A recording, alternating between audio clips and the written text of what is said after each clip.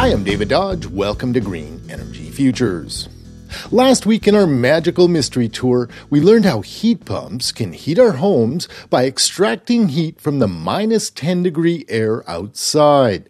This week, we learned that not only can heat pumps heat and cool our homes efficiently, they are also the chameleons of the furnace room.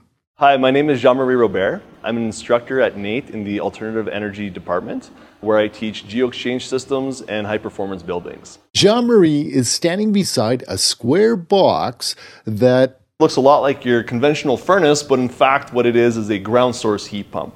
What it does is it grabs the energy from the ground and puts it into your house. Then Jean-Marie shows us the insides of a heat pump. It looks exactly like a furnace fan, except there's a coil of pipes that contain the plus 50 degree heated liquid from the heat pump. The air would come in through this unit using a blower, which is identical to what you have in a normal furnace.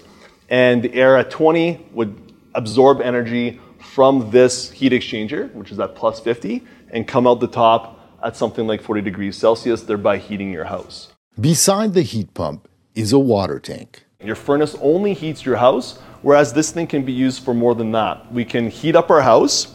What we have over here is a hot water tank. We can simultaneously heat up our water for domestic hot water using something called a desuperheater. And this thing also has a reversing valve that we can flip in the summertime to provide our cooling. So instead of having a furnace and an air conditioner, we can use the heat pump for heating and cooling and even provide us with domestic hot water. It turns out this is one of the few proven ways to heat your home without gas and its emissions. But heat pumps require electricity. What about the emissions from the electricity grid?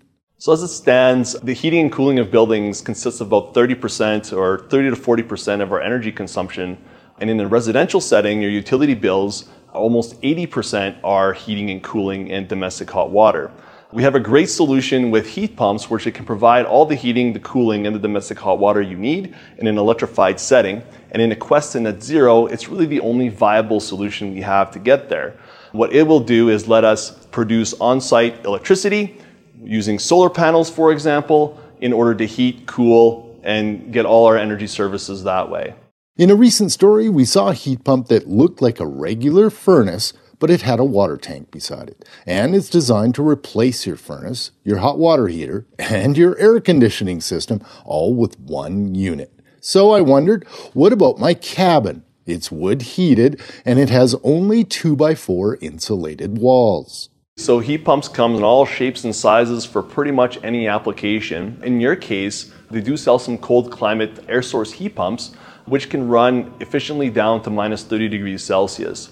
They even have a freeze protection mode on them, which you can set such that it will monitor the temperature inside the space and kick in just to make sure that it's above freezing. And that way it will protect your water lines and anything else that's inside that space. We've seen some pretty amazing stories about what heat pumps can do. We did a story on the first net zero church and social housing project in Canada. It's heated by ground source heat pumps. The Salvation Army is building a 175-unit complex in Edmonton and expects to save $6 million on their utility bills thanks to ground source heat pumps. Want more? Jean-Marie provides a detailed video tour of how a heat pump works at greenenergyfutures.ca. For Green Energy Futures, I'm David Dodge.